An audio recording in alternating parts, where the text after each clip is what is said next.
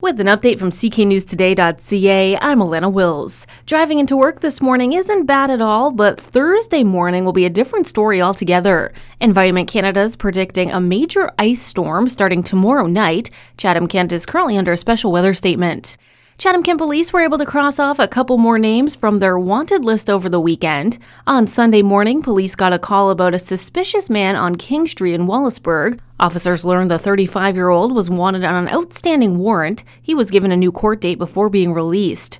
Then on Sunday night in Wallaceburg, officers caught up with a 26-year-old woman who was wanted on a warrant after she was pulled over on Albert Street. She was held for a bail hearing.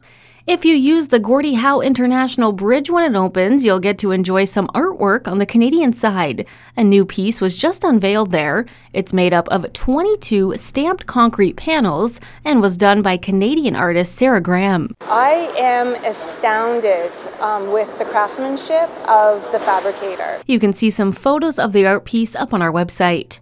And another earthquake in Turkey and Syria. Just 2 weeks ago, a massive one killed almost 45,000 people. The Associated Press says the latest one was a magnitude of 6.4. The Chatham Maroons' 3-game winning streak came to an end with a 6-1 loss in Komoka.